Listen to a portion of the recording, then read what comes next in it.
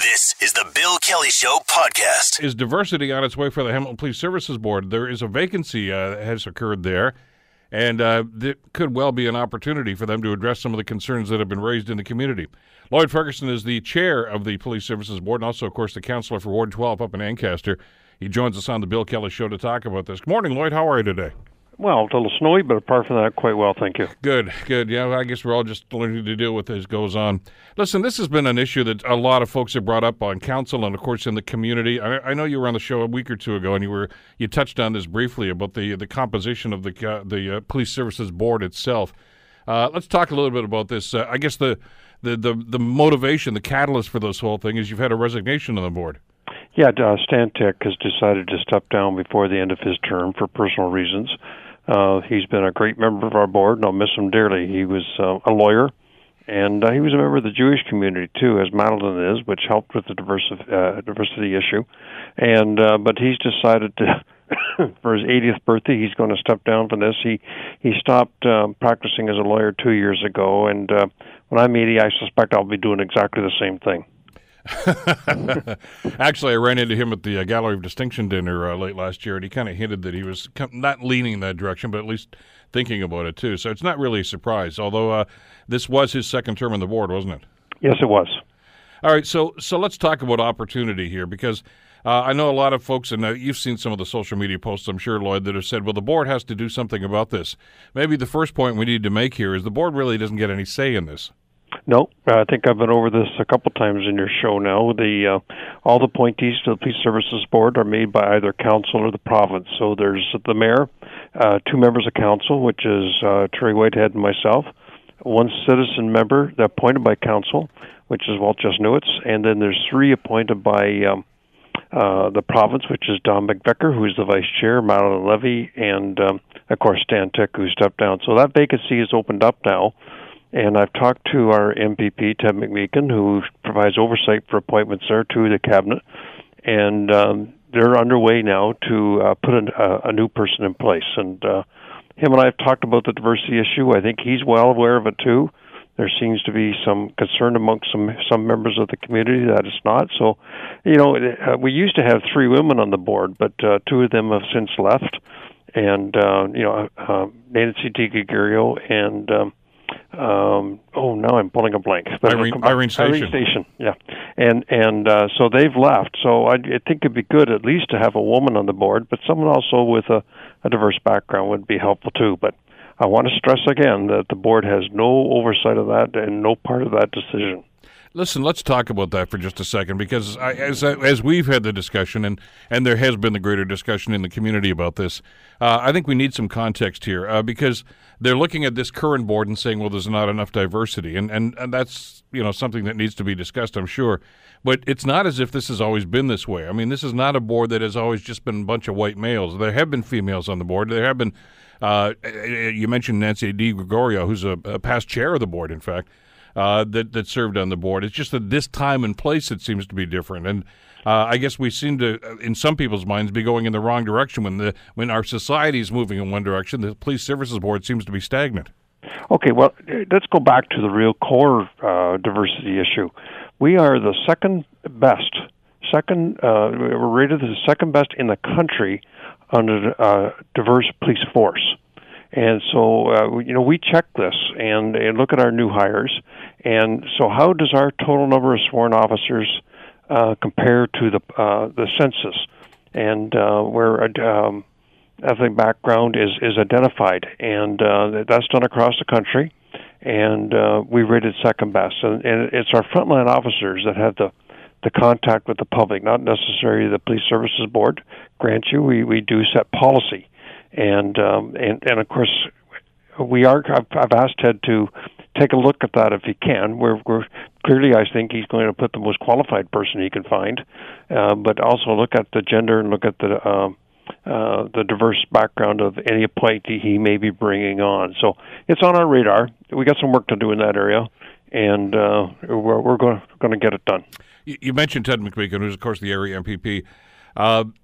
Who actually makes the call on this, Lloyd? I mean, you mentioned the city doesn't have any say in this, but you've talked to Ted about this, and Ted obviously doesn't make the choice, or does he? Does he have any say in this at all? Oh, I would think so. It's ultimately Cabinet's choice, but Ted would have a lot of influence with Cabinet, and I think they're very, very close to getting this across the finish line. It takes some time for them to do it because, of course, they have to do a search, and then they have to do a police check, and then they have to get it on a Cabinet agenda. And last time I talked to Ted, I think it's on the Cabinet agenda for late February. But who actually goes over the applications, and maybe more importantly, who's applying? I mean, do you know? Is there a file of people that want to be on the Police Services Board, or do you put out an ad, a notice that, hey, there's an opening, who wants to apply? I mean, some people are going to hear this conversation and say, I wish I'd known this was going to happen. I would love to have applied. Well, you can apply to the province. I have no idea who's applied or what their backgrounds are or whether they have a list. I know at the city we have a committee, a subcommittee called the Selection Committee. And most appointees to various boards and agencies, and there's a number of them at the city, are selected by the Selection Committee, or not selected, they're interviewed by the Selection Committee and then bring a recommendation to council, and council makes the final decision. And so there is one city appointee, and that city appointee is Walt, and his position will be up for renewal after this next municipal election. So, after the election in late November, early December, there will be a large ad in the media, and of course you'll be able to cover this too, of what boards and agencies are opening up, and anyone can apply. And then the Selection Committee here will go through that. But I don't know what the process. I never have asked, and quite frankly, I don't intend to ask because it's not our decision who the province puts on or how they recruit. So your conversation with Ted McMeekin then has just been, hey, when you're doing this is what we'd like to see. But that's as far as your input goes? Well, my biggest point of contact with him was that we got a lot of work to do in 2018. And it's not good to have a 6-member board. You need an odd number in case there's a potential tie. And, of course, we're going into the selection of a new CAO and a new deputy chief right now. And it'd be nice to have that filled so we have a full board to help make that decision. So that's been the thrust of my conversations with them. But I've also mentioned that, the diversity issue is on some people's radar screen. And, of course, we've had some discussions at our board about diversity and street checks and so on. But I want to repeat again, I know I did this last time I was on your show, that when that matter come up, the province asked all the police services across the province to stand down, that they wanted to lead this and come up with one piece of legislation that all police forces would use as their policies, and we agreed to that. They completed this legislation. It's called Collection of Identifying Information for Certain Circumstances, Prohibition, and Duties.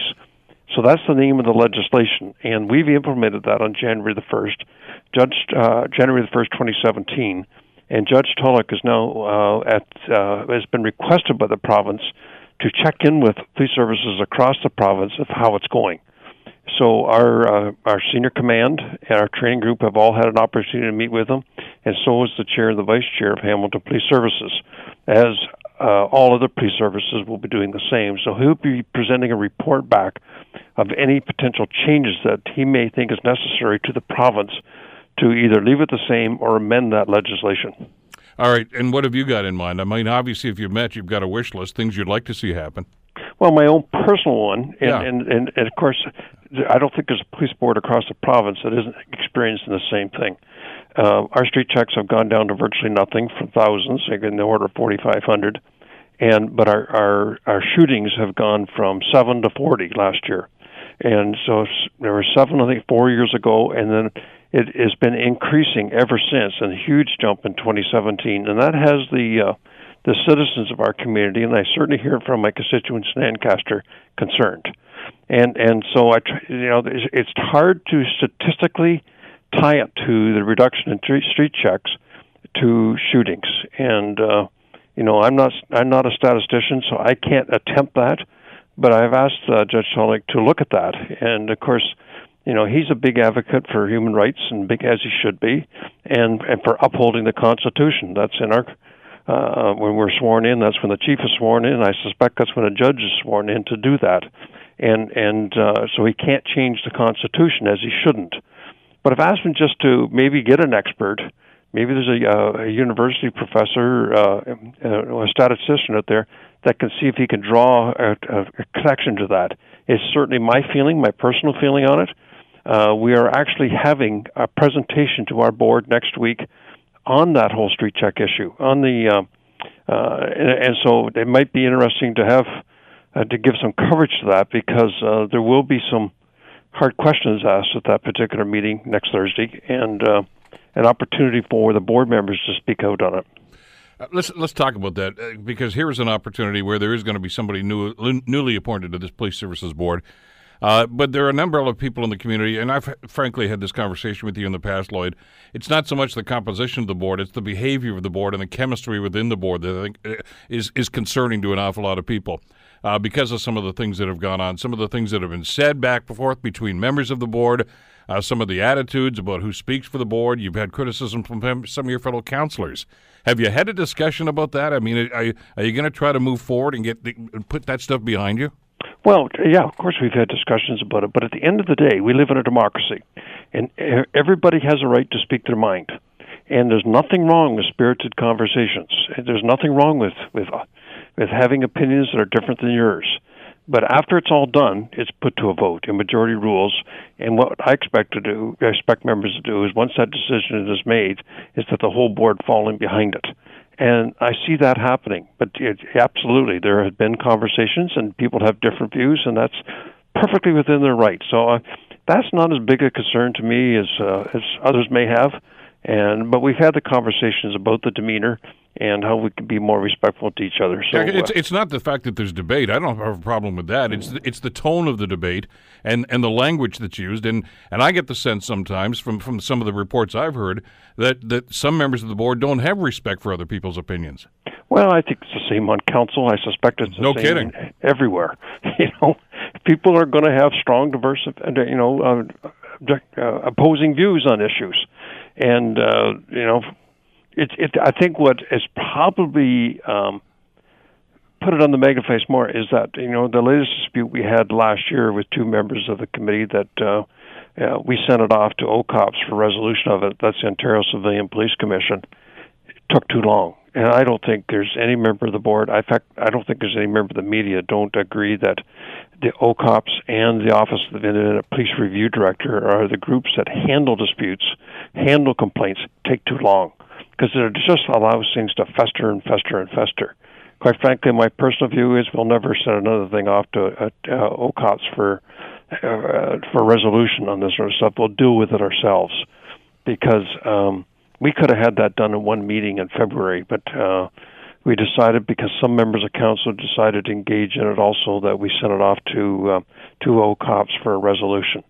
But to take 8 months on that was unconscionable, and of course everybody talks it up and it gets exaggerated. So I think that's what brought attention to this issue, but that's all behind us now, and we're going to move forward because we got a lot of work to do in 2018. Our 3-year business plan is up in June for 3 days. I mentioned earlier we're recruiting a CAO and a deputy chief right now. We had interviews this week and last week. I'm hopeful we can wrap up both of those by the end of February. And we have the largest capital project in the history of the service where we're going to break ground on next week. That's the Investigative Services Building. And so that's just a few things that we're going to be dealing with. I mean, we're going to have to come to grips with safe injection sites and how we're going to police that. And the drug crisis is a huge issue, not just in Hamilton, but across North America. When I attended a conference in November, that was the number one issue in the United States police forces also, is how to deal with this drug crisis. And we got to get our head around all these shootings. So we've got a lot of work to do, and we'll have spirited debate about that. And the slate's clear now. There's no other disputes going on between members of the board. Let me ask you, I got a minute left here, but I want you to put your city council hat on for a second. Because we talked about there is one position on the Police Services Board that City Council does select. If diversity is such a priority, why hasn't City Council used that as a priority when they make their selections? And that's I'm not taking a shot at anybody. I mean, the current member and the one previous, of course, were both white males. And so I get the sense sometimes that City Council here is talking the talk but not walking the walk. Good observation. No comment on that? I'm not going to challenge what my colleagues may or may not say, and there's only a couple that have said that. It's not widespread amongst council, but that doesn't mean we don't try to address it. And I think I'm hopeful that you'll see that by the end of February sorted out. Lloyd Ferguson is the chair of the Police Services Board and, of course, the council for Ancaster. Lloyd, thanks as always. I appreciate the time today. Thank you. Bye-bye.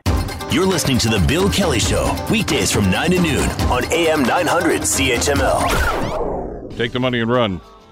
Subtitle is the Dr. Mark Mazza story, I guess. Well, the Orange investigation is completed. The OPP were called on in 2012 to investigate what was going on. Orange, of course, is the air ambulance system here in the province of Ontario. And there was something fishy going on, probably from day one. But here's the essence of this large report that the OPP have done that's taken years to finally get done, and no charges laid. There are two conclusions that are drawn here. The first one is, yes, Orange and Ontario overpaid by $4.77 million for those Italian helicopters, and a lot of that money, if not all of it, flowed back to Dr. Mazza's controlled private company, but no charges have been laid.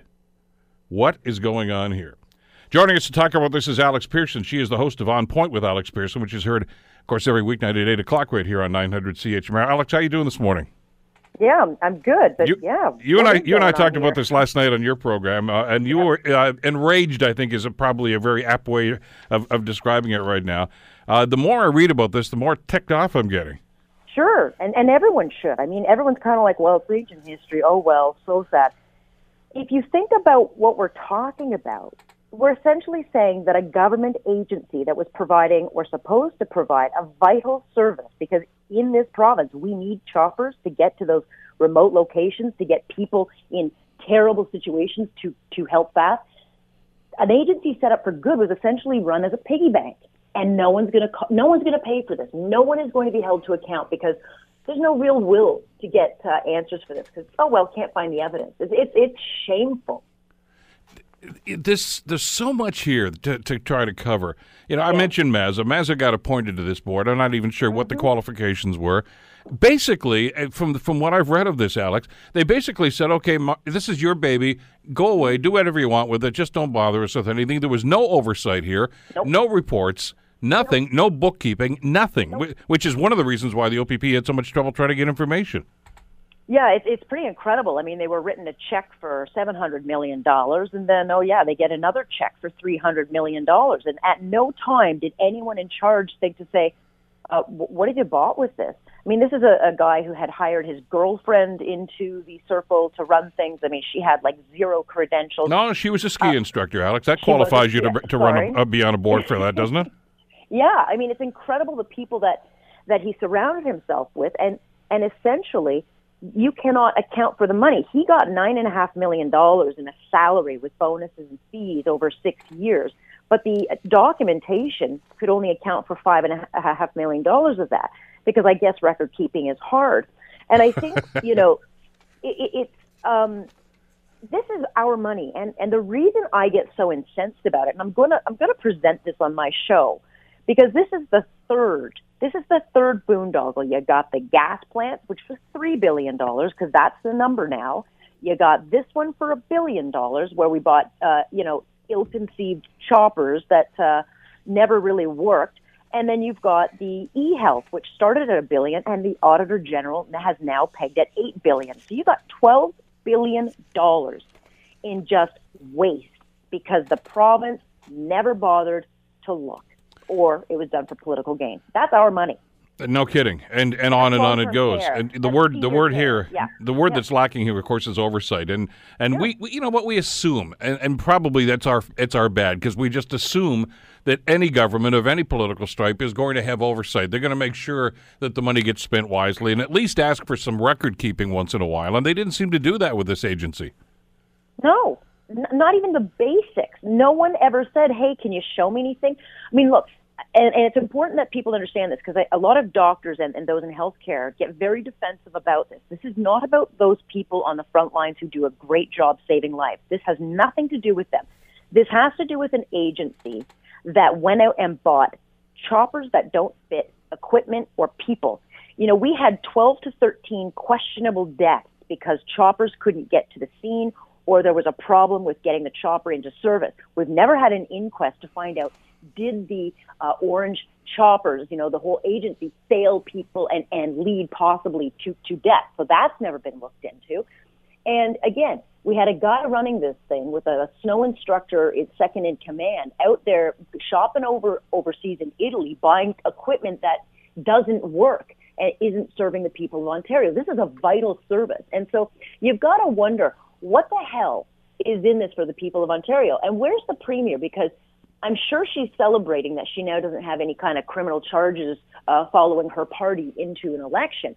But where is she? Where's the accounting? Where is she with a statement saying, here's where we are today. Here's the bookkeeping. Here's where the choppers are at. We've looked into this. We are going to be accountable. Because it's not just political stuff. I look at these dollar amounts, Bill, and I think of what we could have done with them. Subsidized housing, social housing, shelter spaces, autism services, mental health care. You could do so much with this money, whether it's breakfast programs for kids or paying down the debt or reducing wait times or, hell, getting seniors long-term care. But instead, over the years, with just these three boondoggles, we've pissed away $12 billion. And that's why I get so angry, because it's just shameful. Such indifference, yeah. Exactly. And maybe the OPP didn't feel that they could lay charges, but that doesn't mean there wasn't something unethical done. Maybe they didn't have the will. I mean, what were you doing for six years? Well, let me give you an example. What were you doing? Yeah, let me give you an example. One of the facts, and this is a fact that they have uncovered, one of the members of the board, the senior vice president, her name is Maria Renzella. Her salary was $430,000 a year. They went and sent her off to Belgium to go and complete her MBA on our dime. Oh, yeah. On our dime. And she apparently tweeted back, she said, having a wonderful time. The waffles and the chocolates here are unbelievable. And the OPP discovered this, and there's nothing in the report because they said, well, it wasn't our mandate to actually decide or even make any evaluation on where the money is spent. They just know they've got these huge dollar figures, but they didn't do any auditing of this. They simply said, here are the facts on this. In other words, this is half a report then. Sure. Look, Bev Oda lost her job over a $16 orange juice that she bought while traveling overseas to do business. That brought her down. We're talking about people who dipped into taxpayer dollars and just live la dolce vita on our backs. And there is no accountability. We've set the bar so low in this province that people can just do whatever they want with our tax dollars. And essentially, they know that they won't be held accountable because whether it's Mike Duffy or gas plants or Sudbury by-elections or now this, what we're beginning to realize, and the clearer picture should be, is that there's so much gray area created in bureaucracy that you don't ever get anybody who can be held to account because there's always a loophole that they can get through. And it's a really big up yours to the people of this country and the people of this province who are continually nickel and dimed over revenue tools and fees and all this crap.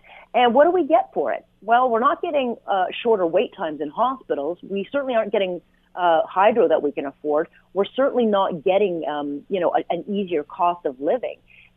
That's what makes me so angry, is that we just keep paying for it and saying, oh, well, they couldn't find anything. It's crazy. Remember those stories that we used to see every year in the States where, they do an audit about government spending and military spending, and we'd all roll our eyes when we found out they were paying like $800 for a toilet someplace and figure, isn't that disgusting? What a waste. It's happening here. Right now, right in front of us, and we're not doing anything about it.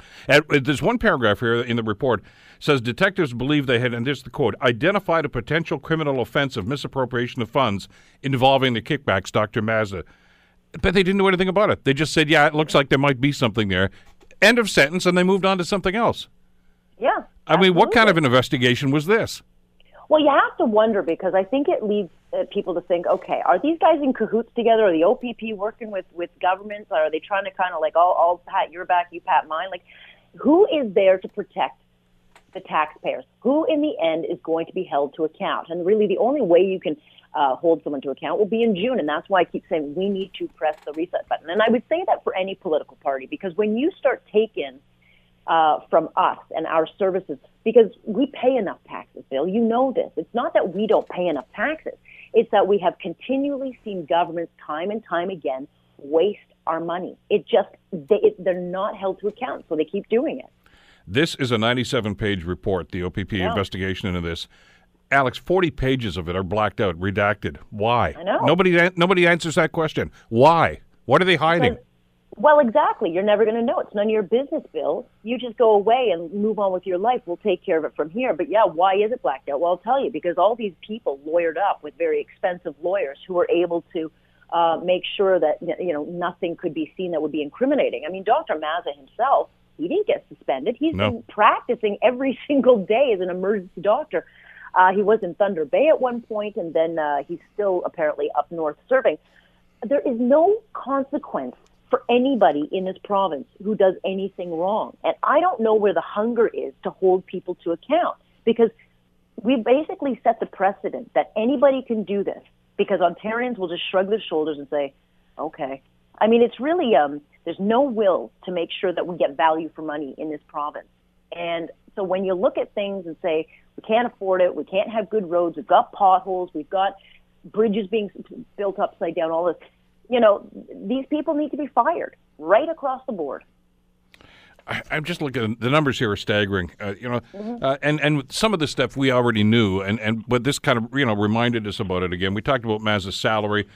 We talked about the alleged kickbacks that the OPP seems to say, they did happen, but too bad, so sad.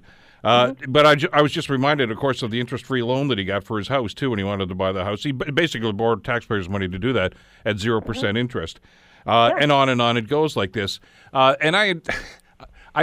I don't understand here is why, in heaven's name, the government doesn't do something about this. You're absolutely right. Why would they? Alex, they can't just, let's say, well, that's done now, let's move on. This raises more questions than it answers. I know, but look, they've got a majority government. This is an agency that is an arm's length, so they can point the finger and say, well, that's not us. This is a non-profit agency, But again, why hasn't the Minister of Health had to be held to account? Why weren't you looking at these statements? When these people are coming to you and asking you for hundreds of millions of dollars, why aren't you saying, okay, can we see the books to what you're purchasing? Can we see, what it is and make sure that the services you're providing are benefiting Ontarians? No one seems to care. And no one will be held to account because, look, you've got the NDP, who are hanging out with Waldo. I don't even know where they are right now. They're just, a disappearing act. You've got the PC party, which is in complete disarray. They didn't even issue a statement on this yesterday. And then you've got the Liberals. They're all in campaign mode. So, no, we're not going to get any answers for this. And I suspect it'll all just go away.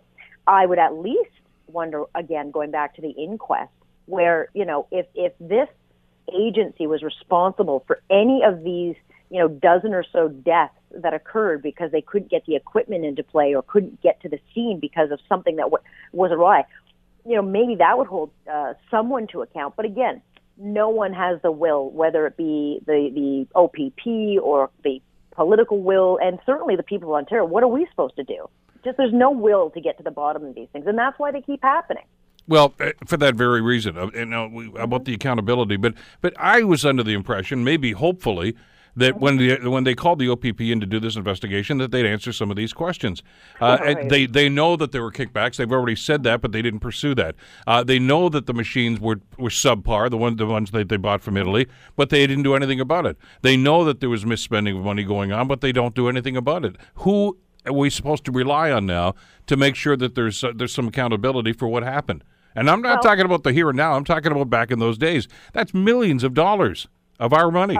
It's not millions. It's hundreds of millions. Yeah. It is $1 billion, and that's not part of them. That comes from the Auditor General herself, who, thank God we have her, because she's the only one who waves these red flags saying, this stinks, you need to look into it. And even when she waved the red flag the first time about the spending, no one looked into it. And, it's just continued to go on and on. And again, we're talking 6 years. People are just kind of saying, well, it's ancient history. Well, you know what? That's shame on us, Bill, when we've lowered the bar so much that we kind of just shrug our shoulders at this. I would think that, if people understand what has actually been going on, which is theft of the Ontario people, you should be calling your MPP and demanding an explanation and demanding to see the books and the state of this agency right now. Because if they haven't turned things around, and if they haven't got a clear understanding and can show the people of Ontario the accounting and saying, look, we have addressed it, then heads should roll. It just never happens. You know, and we get into the philosophical thing. I mean, the only comment the NDP have made about this of any note was one of their critics simply saying, "Well, it just shows what happens with privatization." Well, that's not even the issue. That's a non-issue. Privatization of some services is fine, but there has to be oversight. It's in how you draw up the contract. And when you have a government, I think you articulated it perfectly. They simply said, "Here's the money, go away." And as long as we see those things, those orange things flying in the sky, we figure you're doing your job. And you can't do that. It's our money. No. Yeah, no, you can't. And there have been other issues with Orange. There was just a case in the courts in Brampton a couple of months ago, because don't forget, there have been incidents of crashes and stuff because of equipment and concerns over equipment. And again, there have been all sorts of issues with servicing where you can't get these things into the air because there's either a staff shortage or because there are issues with mechanics. And again, I don't know what's going on because there's absolutely no political will to get to the bottom of these things. So you know what? Ontarians just keep getting asked for more and more and more, and we get less and less and less. So when people say, why are you so mad? Because I'm not a piggy bank. I already work, 15 hours a day. I want something in return. And at this point, Bill, I would take basic respect. Just respect these taxpayers. And so when I, look at a guy like Doug Ford, at least, while people may laugh at him, he will say, and he will bring up the narrative of respect for taxpayers and accountability and value for money. And he's the one that will keep that narrative going, because there is no value for money in this province. They just don't care about it. The answer that we always get is, well, it's better now. And maybe it is. Okay, show us the books. Yeah. Show me the books. That's the only way they can say that, is if they say, here are the books to show you what we've done. Here's how we've structured it. Here's how the financing goes. Here's what we're doing to move forward. But again, I've not heard one word from the Premier, not one word to assure Ontarians that, no charges were laid, but I want Ontarians to understand this is where we're at and this is what we've done. No, we got none of that. Absolutely none of that. And I think, Bill, if it weren't for people like you, me to a certain extent on my show, very few of us covered this issue yesterday. And that's because there's also no hunger or will from the media, because they just cast these things off. Oh, well, it was ancient history. Like when I covered the gas plant trial, there was no media there. There were one or two other reporters there the whole time. Because as one reporter said to me, no one cares about this. This was 4 or 5 years ago. I care about it. I do too, which is why we talk about it. Yeah. You wonder why we don't have certain services and why, seniors can't get a bed or mental health issues aren't being solved. It's because we keep throwing the money away on scandal. I know, and it's all about news cycles, and we've seen this happen time and time again, Alex. And I'm sure the people say, I don't want to talk about that. I want to talk about the leadership. I want to talk about the personalities in the leadership. That's for another day. This is hundreds of millions of dollars of taxpayers' money. I want to know, where's the outrage from the government? Why is the Premier, why is the Minister not saying this? We're pissed about this, that they did this to us. I'm not saying let's throw the bums in jail. I'm saying what are you going to do? The answer we always get is we're never going to let this happen again until it happens again. Yeah, but we keep voting them in and rewarding them. So why would they ever feel like they have to be accountable? I don't care about personalities. I don't want a personality running my country or my province. I want someone who has an understanding of how our money works and how we can best spend it. And I want somebody to run the show who actually feels like they work for us. Because right now, Bill, the politicians are working for themselves, their own agenda, and their own activist, policies. That is not what Ontarians deserve. We deserve somebody who is going to make sure that we are all, at the greater good, represented and taken care of. But again, you guys should call the Premier. She won't come on my show, of course, but see if they'll comment. I guarantee you they don't say anything. You know what they'll do? They'll say, well, we're reading over the documentation, we're studying it, with the hope that this will die down, because that's what it'll do. It'll die down, the issue will go away, and again, no one will be held to account, because there's absolutely zero hunger for anyone to actually get to the bottom of this. It's disgusting. It is. Well, waiting for that return call, by the way. From her office. Alex Pearson, of course, you can hear every weeknight, 8 o'clock right here on Point with Alex. Thanks so much for the time. Have a great weekend. You as well, sir. Thank you. Glad you're coming up. Take care. You're listening to The Bill Kelly Show, weekdays from 9 to noon on AM 900 CHML. It's been a hectic day on the markets. Yesterday, of course, there was another big dive with the Dow, and that's got some concern. There's also an ongoing concern about the Canadian markets, the TSX, which they say has been continually lagging behind the U.S. markets for the last little while. Joining us to talk about all of this and, of course, the Prime Minister's foray down to the United States to try to win some support for NAFTA, Marvin Ryder, of course, from the DeGroote School of Business at McMaster University is with us. How are you doing this morning, Marvin? Good morning. I'm glad to be here. Do you feel more intelligent than you did yesterday? I do indeed. And, as I circulate through this community, I can just see the intelligence oozing out of every door. Well, I guess I'm knocking on some of the wrong doors then. But that may be spending too much time around City Hall. But anyway, you might be. I digress. Let's talk about the markets, first of all. It was another lousy day yesterday. Should we be concerned yet? Yeah, so let's just recap the week we've had. Good idea. On Monday, the market went down 1,200 points. Tuesday, it went up, and this is the American market, I should note, down 1,200. Tuesday, up 550. Wednesday, down 30, and then yesterday, down 1,030. So let's spin the wheel to see what it's going to do today. This is all being driven by fear, Bill, and by the way, I should note that at this moment, the trading has been open for about an hour. The American market is up 200 points at this point. So what does all this mean? Last Friday, a jobs report in the United States said, hey, we generated 200,000 jobs in the month of January. And that's up a little more than we expected. We expected 180,000. They got 200,000. Good news. But there was a little footnote in that story, just truly a little footnote that said wages compared to the year before were up almost 3%. And that was sent off a little alarm bell, because if wages are up 3%, that's going to have an impact on inflation. Suddenly inflation might creep above 2%. That's some sort of a magic number all the governments have looked at. That might mean that we've got to clamp down, slow the growth a little bit. And how do you do that? Well, you might raise interest rates. So everyone had thought the Federal Reserve Board of the United States would raise interest rates 3 times in 2018. But look, if there's inflationary pressure, they might raise it 4 times, and that's an extra 0.25 percentage point.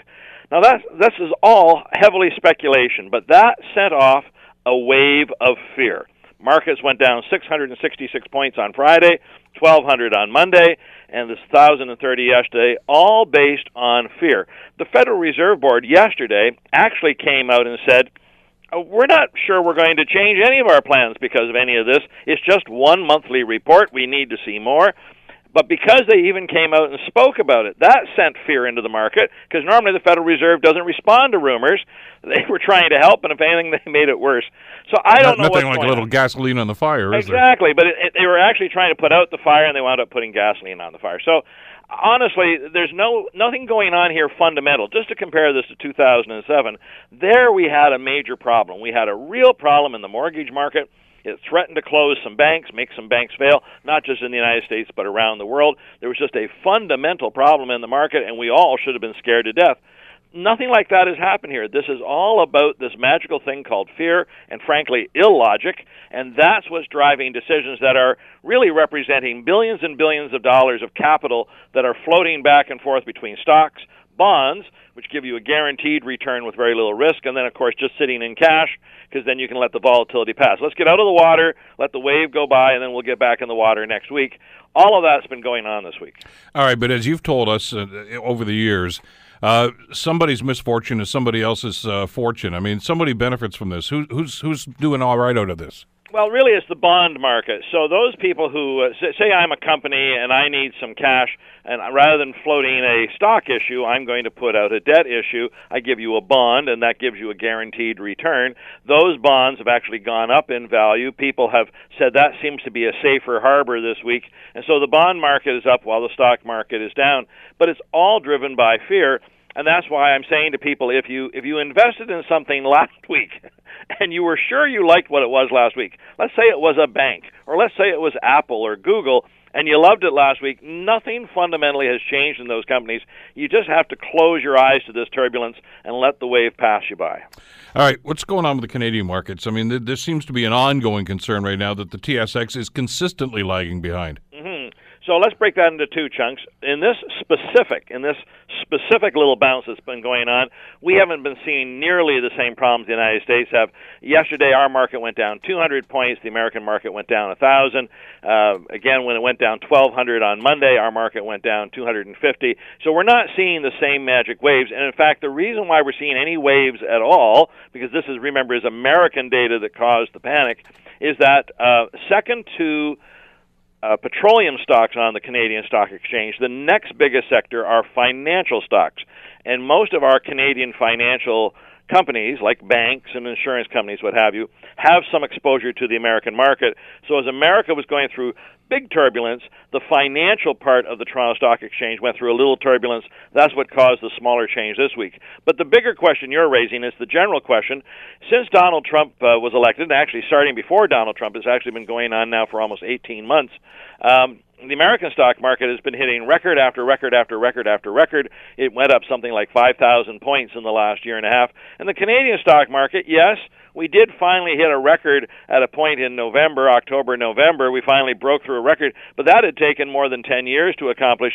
We haven't been seeing the kind of growth we have. There's two reasons for that. The first is, again, the Canadian stock market is so tied to petroleum, half the stocks involved with petroleum. And last year, the price of a barrel of oil just didn't move. It sat at around $55 a barrel. We've had a little growth in the last 3 months because oil grew. At one point, it was $65 a barrel. But if you check the stock market today, it's back down to $60. So go oil, so goes the Canadian stock market. And that's why we've seen some lackluster performance. The other side of this coin, again, goes back to the financial sector, that while our banks have been performing very well, they just don't seem to get the headlines the way the petroleum stocks do. In other words, there are sectors on the Canadian stock market that should be doing better than they are, but they have remained sort of hidden gems. And I think this will right itself in the fullness of time. But for the market, for the moment, our Canadian stock market is just not happening, and I don't think it's going to for several more months. Maybe until certainty around NAFTA returns, and then they say, Canada's dodged maybe a shockwave to its economy. Maybe that will be the time people rediscover the Canadian market. What about an essay I read last night? I think it was in the Financial Times about the Canadian economy in general, and you've rightly pointed out some of the concerns that we need to have here. But they're just saying that we are lagging behind right now in some areas, and one of them is research and development. In other words, the tech industries, which they say is obviously what we should be concentrating on. We've had that discussion at the local level about how Hamilton is trying to be more diverse when it comes to this. But we are essentially in this country, I guess, I think the term they used was a consumption economy. In other words, as long as we're buying stuff, our economy is going to be pretty good. But because of the debt that we have here, and I'm talking about each and every one of us, and it's certainly what the government debt is included in that if that ever slows down and we stop buying stuff, which tends to happen from time to time, that our economy is going to take a nosedive. Yeah, so maybe say it just a little differently. Forgive me, Bill, I don't want to be I'm just throwing a whole bunch of things at you there. I don't want to be quite so negative, but one of our challenges is if we're going to remain competitive in the world, we have to stay on that leading edge of technology. And we all remember BlackBerry and how proud we were of BlackBerry, and of course BlackBerry has fallen on some harder times. Can you name me the next Canadian tech company? Now, sure, Bombardier has done some lovely things in aerospace, but if you're thinking truly on the computer side of it, you have a hard time thinking of a Canadian company that has really moved into that void. So there is pressure upon both the federal government and the provincial government to fund primary research, whether it's at the universities or colleges, to help some of these nascent companies being born, help them grow, help them get out into the world marketplace, support them in where they're going. And frankly, part of the Prime Minister's trip that's going to Chicago, San Francisco, and Los Angeles is if we can't grow our own, can we attract one? And so there is a great example of the Amazon relocation.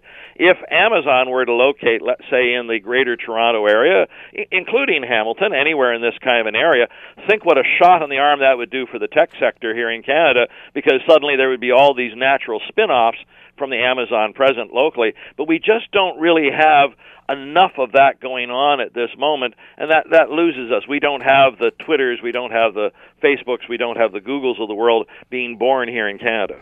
No, but then let's talk a little bit about the Prime Minister's excellent adventure, and because a lot of people are characterizing this as a show to try to get some support for NAFTA, and I know that discussion's happening. I mean, that was the essence of his speech in Chicago the other day.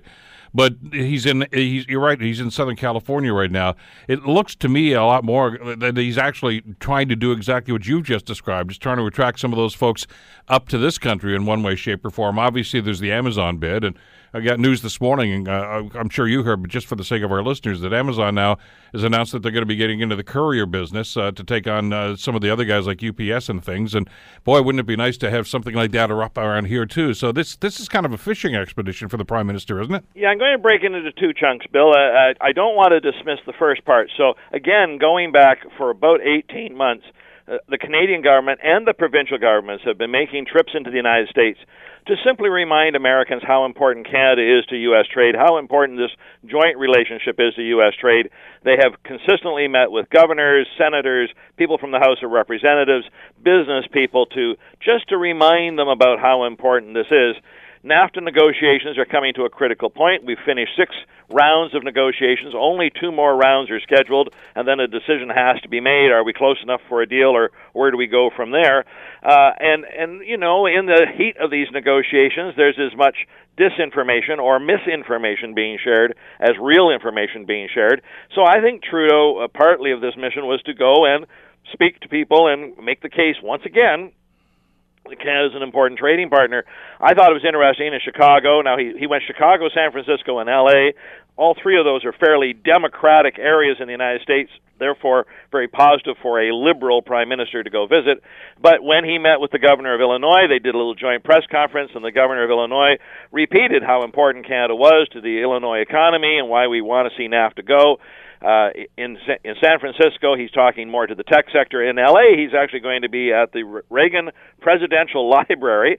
Couldn't get more Republican if you tried, no. The Reagan Library. But again, he's going to be making the case for trade with Canada. And I just think sometimes we take this for granted, that this relationship between Canada and the United States going on now for more than 100 years, the longest undefended border in the world. We need, especially in the era of Donald Trump, to remind them. Now, having said that, along with these sort of public forays and public speeches and the grip and grins that become the showpiece of these photo opportunities, there are these opportunities to do meetings. And so he went to the San Francisco area. That's known as the hotbed of technology. And yes, he's meeting with Mr. Bezos, and I'm sure he's making the case for Amazon coming to the Toronto area. And I'm sure he's also been asked, quite point blank, given Donald Trump's new tax scheme, which would allow Amazon to write off an investment in the United States much faster than they would normally be able to, what's Canada prepared to do to match that and even the playing field? We'll never know what Mr. Trudeau said because it's a closed-door meeting, but I'm sure Mr. Bezos had some very pointed questions on that topic. But even just reminding them about we have an educated workforce, that we have these wonderful universities doing state-of-the-art work. We have a great workforce that you can count on. We have cultural diversity. We have artistic diversity. Don't forget about us. It doesn't hurt to make those messages. You just never know when a company like a Google or like a Facebook might be planning something. They're at the right time. You remind them that maybe this is the place to do it. There's been a great deal of talk about when these relocations, and I guess it maybe started with the Amazon situation, about the immigration policy south of the border, and that could actually work against U.S. locations. Is that an attractive idea? Because I know an awful lot of the tech expertise may actually come from some countries that are, maybe the best way to put this is not looked upon very favorably by the Trump administration. Mm-hmm. Certainly we have, now again, I can argue this both ways. We are fairly good working with companies who need certain skills that are not represented in the Canadian economy to bring in some foreign workers to help them. We would always prefer to grow our own knowledge base. We'd always prefer to use our own workers, but if you need a certain kind of worker and you can't get them locally, we work very well with companies to help them fill those voids. That is something that is different about Canada than the United States.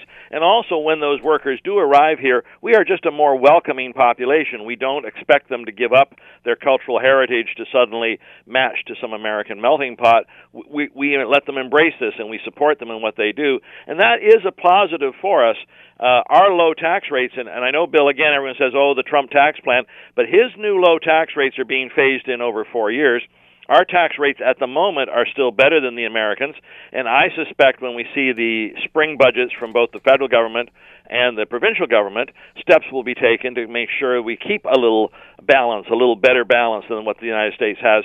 So I think you just, again, need to remind Americans, and I hate to say this to you as I say this out loud, but American people can be sometimes very myopic. They see their own country and they just don't realize what's going on in some of their neighbors. And Canada's a great example of this. We've all gone on vacations and had Americans ask us some rather silly questions because they just don't know. And we can't take it for granted in Canada that business people, as educated as they might be, are any better than the general population. So this is not the end of those missions, Mr. Trudeau, but I think Kathleen Wynne, the various premiers, they will continue to make these forays into the United States because we have a message that we have to keep hammering home. Very quickly, I got about a minute left here. The pipeline thing, I think I christened it. It's the pipeline Pinot debate that's going on between Alberta and BC. Right. This is taking on international proportions because there's a lot more at stake here than just interprovincial relations. Right. So let's start with the first thing. Whoever thought you would see two NDP governments in Alberta and in British Columbia, and you would assume if they're both NDP, they'd sing from the same song sheet. But you've got a situation in Alberta. Alberta really wants this pipeline because it wants to help jumpstart the Alberta economy. The NDP, I think, in BC might have been inclined to agree with them, except to stay in power, they need the support of 3 members of the Green Party, and those 3 members have made their support contingent upon killing that very pipeline. So you've got conflict between them.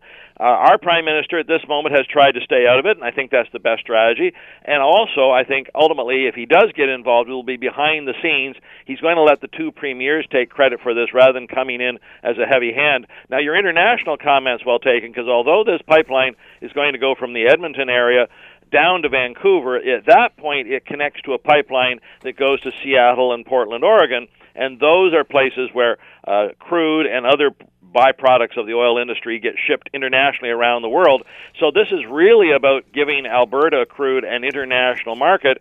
The current pipeline, the current Kinder Morgan Trans Mountain pipeline, is full, meaning if I want to ship more, I don't have that option. The only option I have is to put it on train cars.